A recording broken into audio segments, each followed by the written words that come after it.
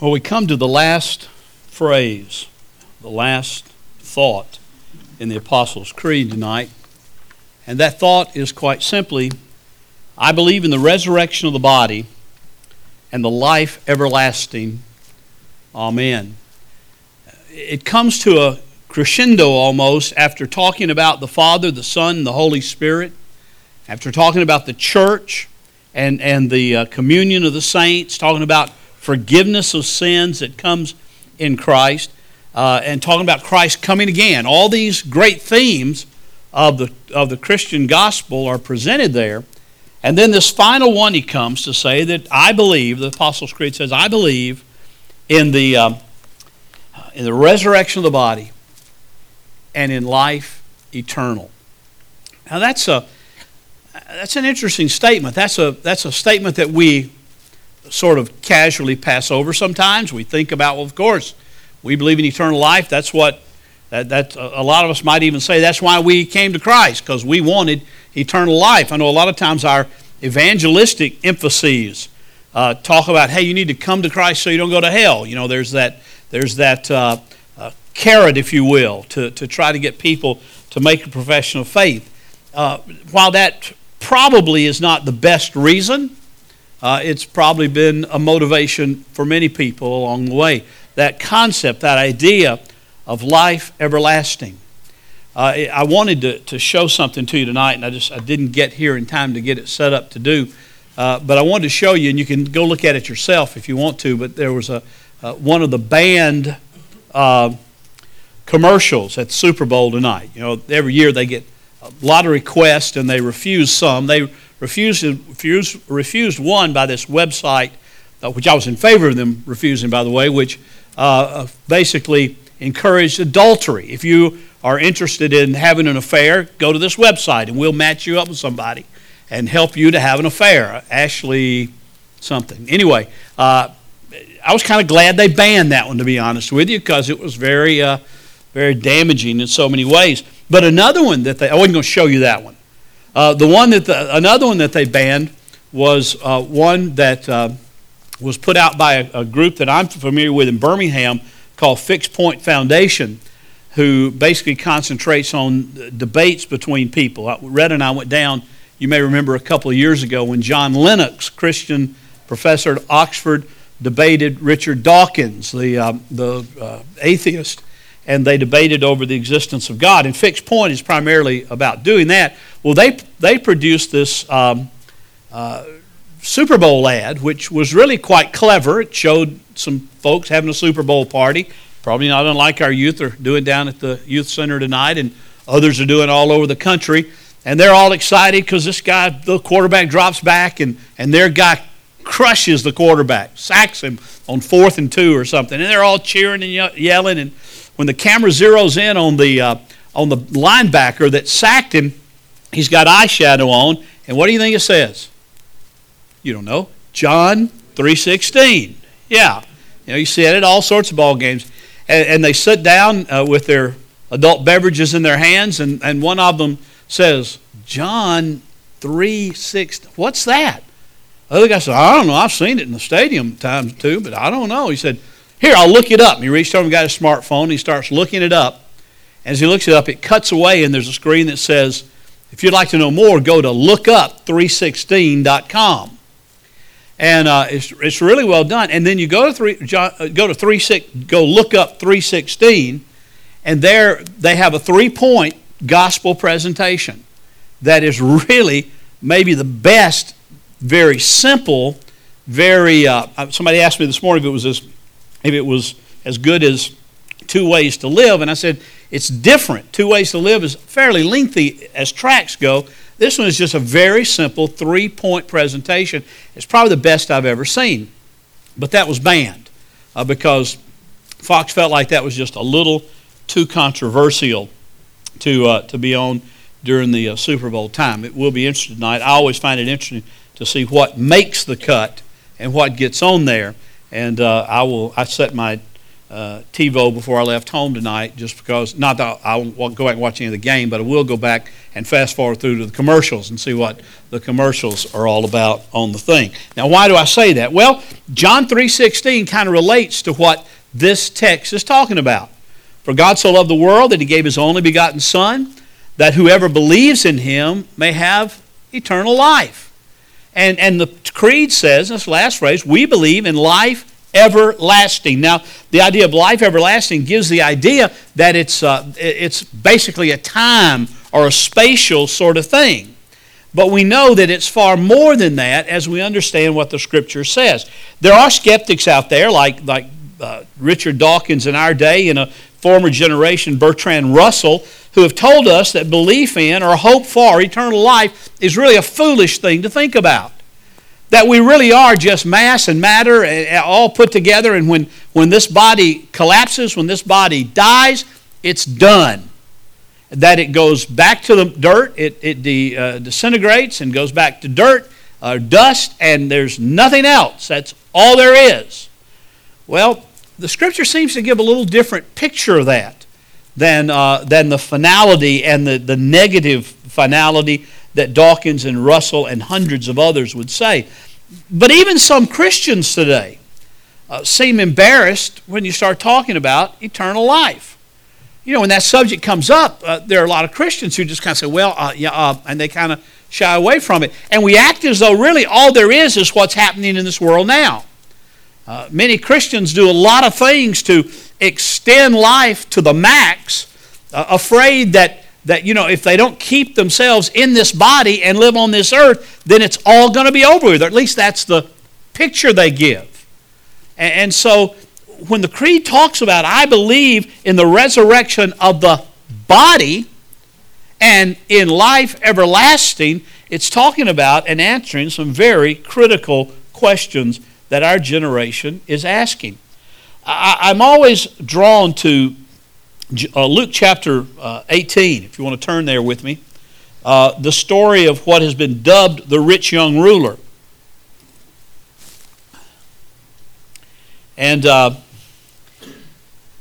lot of speculation, a lot of discussion has gone on about who this might be and who it was and where he came from and where he went and the sadness of the end that he rejects Christ, and we don't know exactly who he is. We don't know if maybe later he came around to Christ. One tradition says that he really did, that this rich young ruler was actually John Mark, who became the traveling companion of Peter and later on in life. And so there's a couple of kind of signals in Acts and a couple other places that maybe give the idea that that's the case. I don't know who it is, but he asked a very pertinent and a very pointed question when he starts out as he comes to Jesus at night. He said, a ruler, doesn't say he's rich, doesn't say he's young, but just a ruler.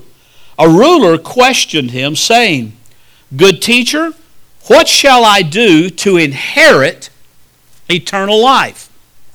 Now, in some cases, that's a philosophical question. For some people, it's sort of a philosophical thought that can we talk about what we must do to inherit eternal life? And that's a question that many people ask, whether they realize it or not, because they really do hope that there's something beyond the grave. They really do hope there's something more and something greater, if you will, beyond this life. I think you can see that if you watch much television. You can see that on some of the talk shows, and even some of the news shows in the morning drive me crazy because they'll bring these nuts on there from time to time. But you see people come on who are spiritists or mediums or channelers who come on and basically say that they have the ability to see and to communicate with, and even to, in a sense, bring back somebody from the other side who can inhabit their body, and they can talk to the person that you want to, that you're interested in, that you're concerned about. And so a lot of times we get people who make these great claims that we can contact the next world. We have an ability, they would say, to contact the next world. Then you have people like Don Piper. Don't confuse that with John Piper. But Don Piper and Betty Eddy and a few others who say, well, we've died. We died and we went to heaven. We transgressed progressed that great divide, and we got over there and we talked to Jesus and we talked to Peter or we talked to whoever, and there they told us some things that we've come back to tell you now. And generally, especially, Don Piper tries to make it a little more Christianized in his writing, but Betty Eddy is clear to just deny the basics of the gospel. She comes back and says, oh, Jesus told me to not worry about it, that He's not the only way, that everybody's going to heaven and everything's going to be all right. And Christians flock to her books. Especially about 10 years ago, Christians were reading that book. I would go into church at some places. Didn't often where I was pastor, because if I saw it, I pitched a fit. And so they hid it if they had it anyway. But I'd go into church at some place, and they'd be carrying that book around like it was their second Bible. There's an interest in our culture. There's an interest in our nation about, is there something beyond? And sometimes we look at it, if you will, to steal an old country song, we look for it in all the wrong places. There's several things you need to think about when you're hearing a medium or a Chandler or a Betty Eddy type or a Don Piper type. Several things you need to think of, basic facts that you ought to think about when you hear these people, and you ought to listen to them carefully and discerningly based on these three things. One, most of the messages that they communicate from the departed are distressingly trivial and self-absorbed. Most of the messages are syrupy almost, and it never a message comes back and says, hey, if you don't get your act straight and turn to Christ, you're going to hell. I mean, I've never heard one say that. I've never heard one come back from speak from the other side and say, here's a message I have for you. Repent, for judgment is coming. Never say that. It's usually, oh, you need to lose some weight and do a few things for yourself, and you'll feel a whole lot better. Well, yeah. The messages are self-absorbed. They're trivial. Secondly, the messages typically I won't say typically, I'll say never. The messages never come from those who in this life are walking close with God, who really are walking close to Jesus Christ. They usually have a theology, if they have one, that's rather confused and usually lifts up man rather than lifting up God. And then third, mediums and their controls, those they're talking up to on the other side, are embarrassed by the name of Jesus. They really are. They're embarrassed by the name of Jesus, especially the Jesus of the Bible. And so while we live in a day that is asking this same question that the rich young ruler said, what must I do, or what shall I do to inherit eternal life, at least he went to the source where he could find the answer. Most in our culture are trying to find it somewhere embarrassingly wrong. Well, Jesus answered him and said, why do you call me good? No one is good except God alone. Now there's, some will look at it and say, see, Jesus is saying He's not God. No, just the opposite. Jesus is acknowledging that He's right in calling Him good, but only God is good, and He's God in the flesh. You know the commandments. Do not commit adultery, do not murder, do not steal, do not bear false witness, honor your father and mother. And He said, all these things I have kept from my youth. Wow.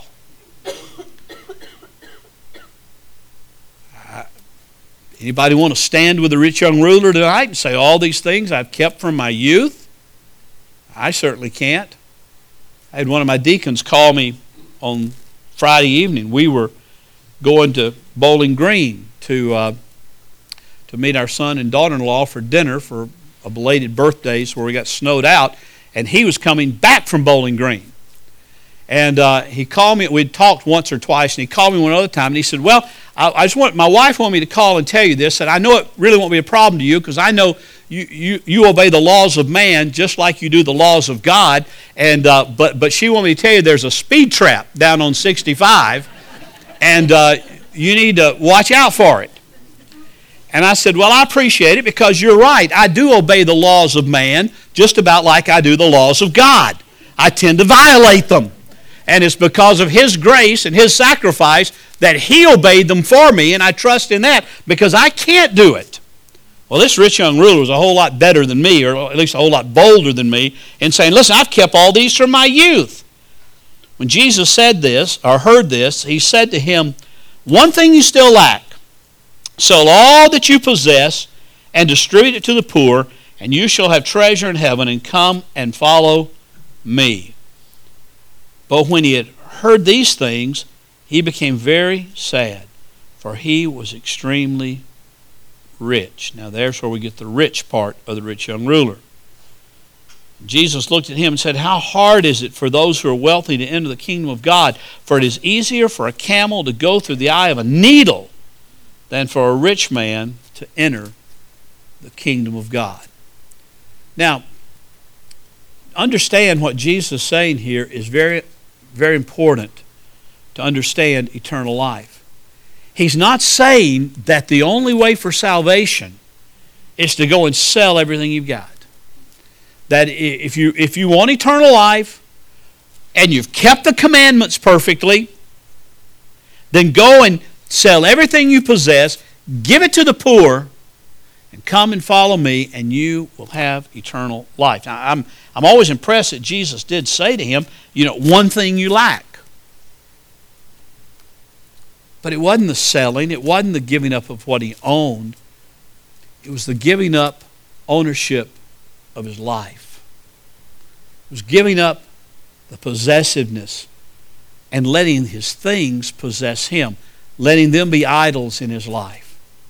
Because you can't worship idols and worship God. You can't worship money and worship God. You can't worship anything. And this rich young ruler, he was rich. He had a lot. And he was sad that Jesus said that because he still worshiped what he possessed.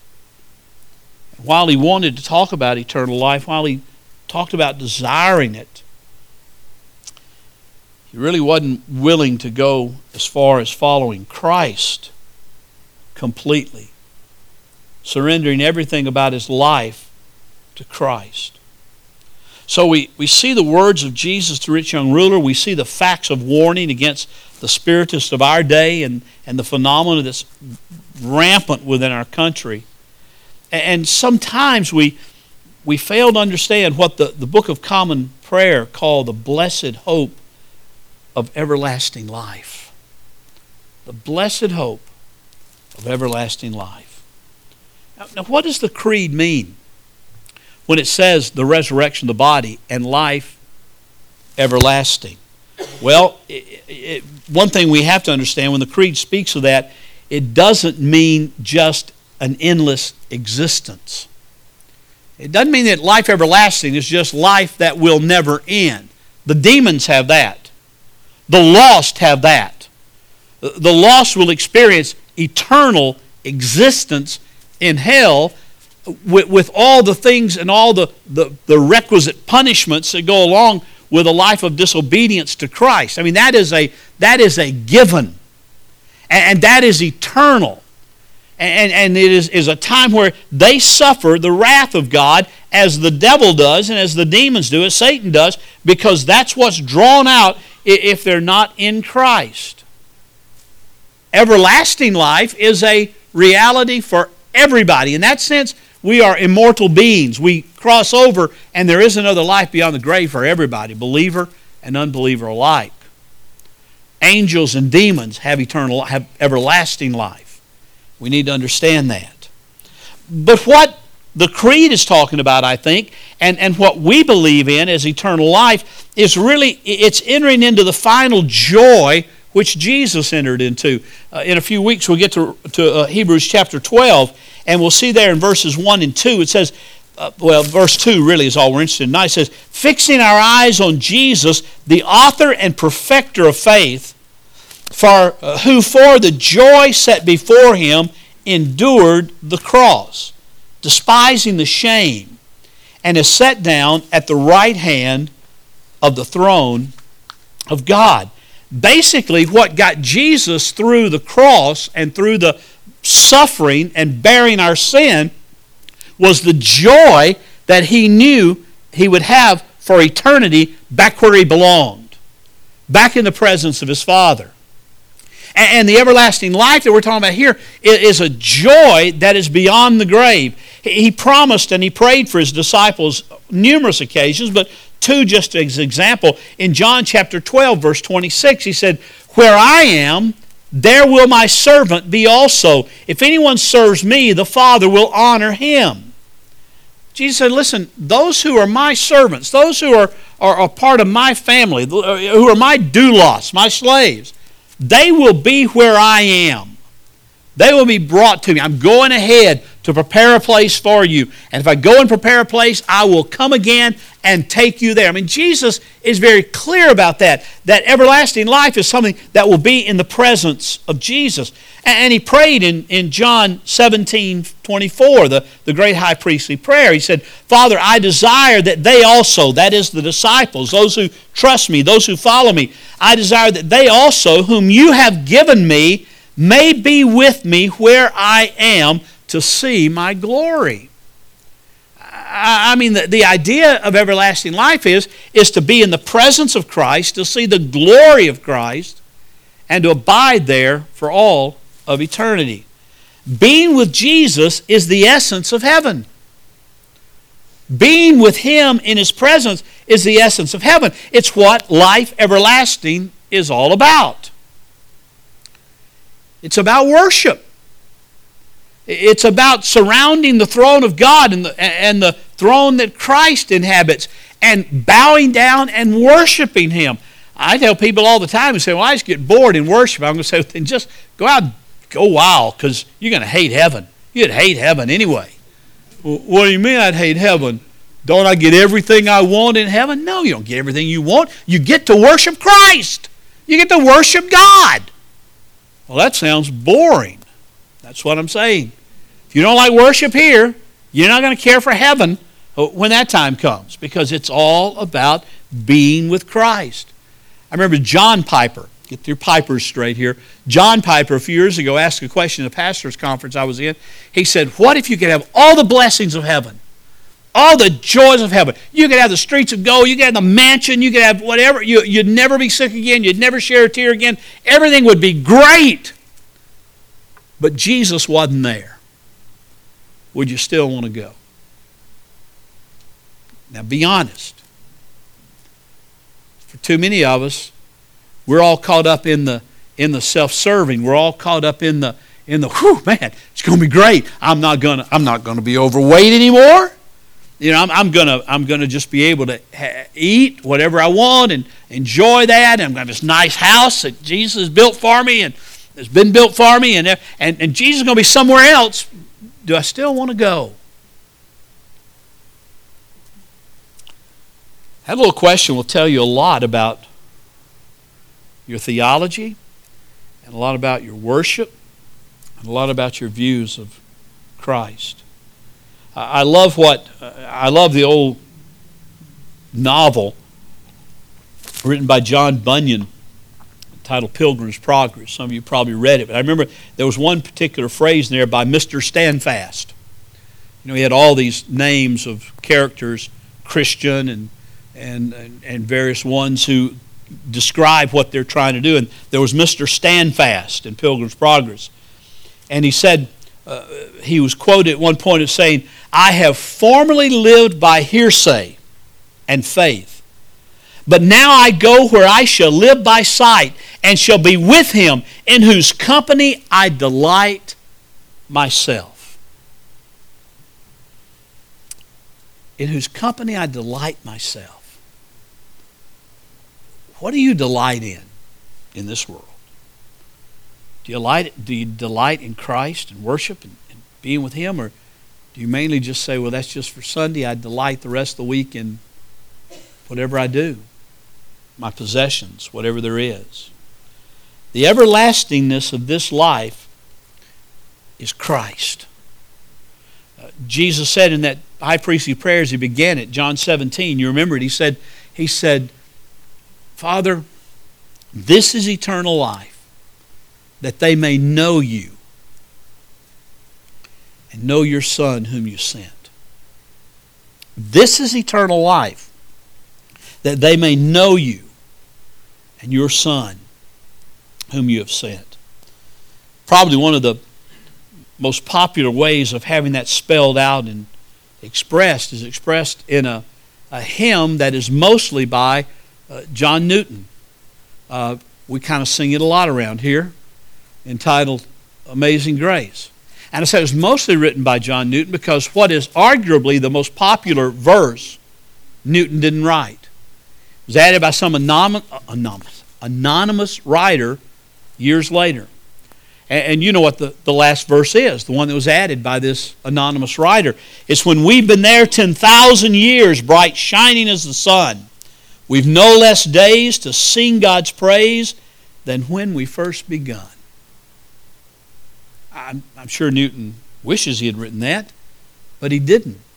But the writer of that was clearly describing what is taking place in heaven. If you take your Bibles and turn over with me quickly to Revelation chapter 4 and chapter 5.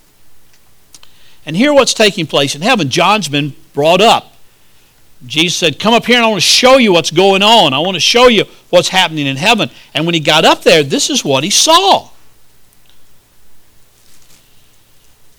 Chapter 4 says, and after these things I looked up, and behold, a door standing open in heaven, and the first voice which I had heard, like the sound of the trumpet speaking to me, that's Jesus, said, come up here, and I will show you what must take place after these things. And immediately I was in the Spirit, and behold, a throne was standing in heaven, and one sitting on the throne. And he who was sitting was like a jasper stone, and a sardis in appearance, and there was a rainbow around the throne, like an emerald in appearance. Around the throne were 24 thrones, and upon those thrones I saw 24 elders sitting, clothed in white garments and golden crowns on their heads. And out from the throne came flashes of lightning and sounds and peals of thunder. And there were 7 lamps of fire burning before the throne, which are the 7 spirits of God. And before the throne there was something like a sea of glass, like crystal. And in the center and around the throne 4 living creatures, full of eyes in front and behind. Now those are scary sounding creatures. Got eyes in the front and eyes in the back, and they're full of them. The first creature was like a lion, and the second creature like a calf, and the third creature had the face like that of a man, and the fourth creature was like a flying eagle. And the 4 living creatures, each one of them having 6 wings, sounds like the seraphim or the cherubim that was talked about in Isaiah chapter 6. Each of them had 6 wings and full of eyes around and within, and day and night they do not cease to say, holy, holy, holy is the Lord God the Almighty, who was and who is to come. And then the living creatures give glory and honor and thanks to him who sits on the throne and to him who lives forever and ever. And the 24 elders will fall down before him who sits on the throne, and they will worship him who lives forever and ever. And they will cast their crowns before the throne, saying, worthy are you, our Lord and our God, to receive glory and honor and power. For you created all things, and because of your will they existed and were created. Worshiping a sovereign God is what heaven is all about. Being in Christ's presence forever, worshiping him, is what heaven and everlasting life is all about. He goes on in chapter 5 and talks about the one sitting there breaking seals and all this kind of thing. And down in verse 6 he says, I saw between the throne with the 4 living creatures and the elders a lamb standing as if slain, having 7 horns and 7 eyes, which are the 7 spirits of God sent out to all the earth. And he came and took the book out of the right hand of him who sat on the throne. And when he had taken the book, the 4 living creatures and the 24 elders fell down before the Lamb, each one holding a harp and golden bowls full of incense, which are the prayers of the saints.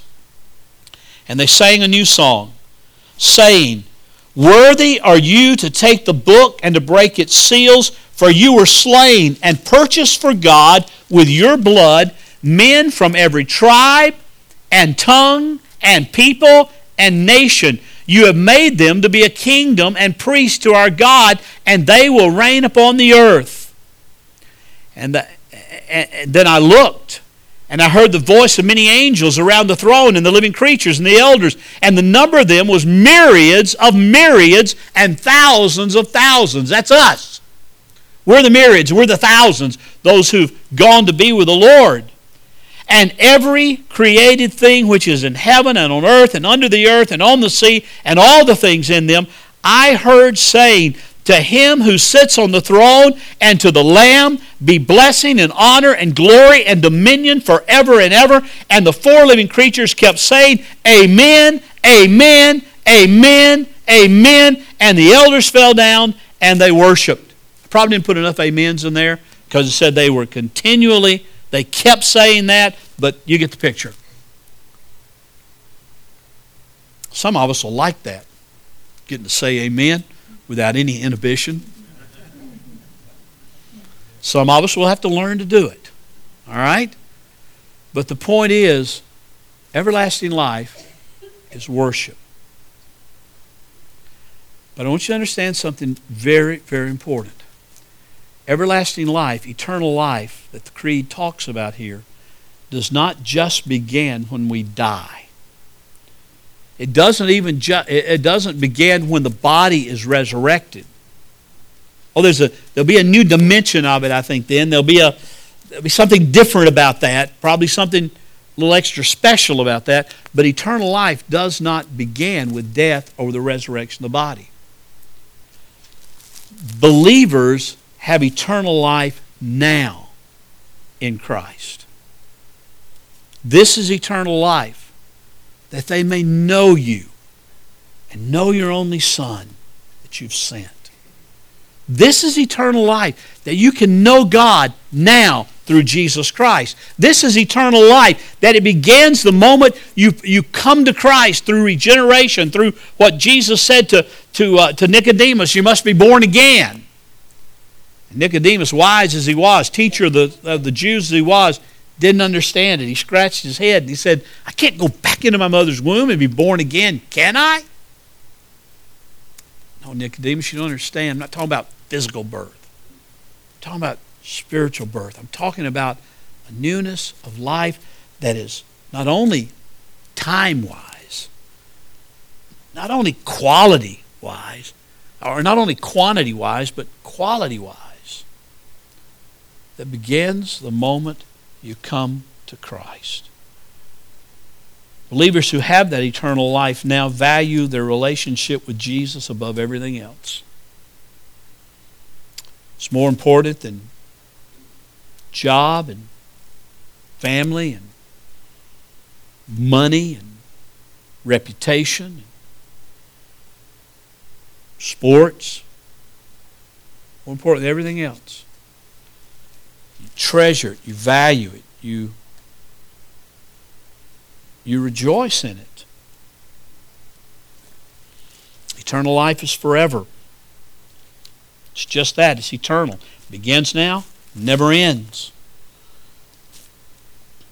But only those who put their trust in Christ, only those who put their trust in Jesus Christ will have eternal life. In a few weeks, when we get into another study after Hebrews, we're going to talk about that exclusivity idea. We're going to talk about how that sounds weird to our modern culture, but it's the absolute truth. It's only in Christ that there is life, eternal life.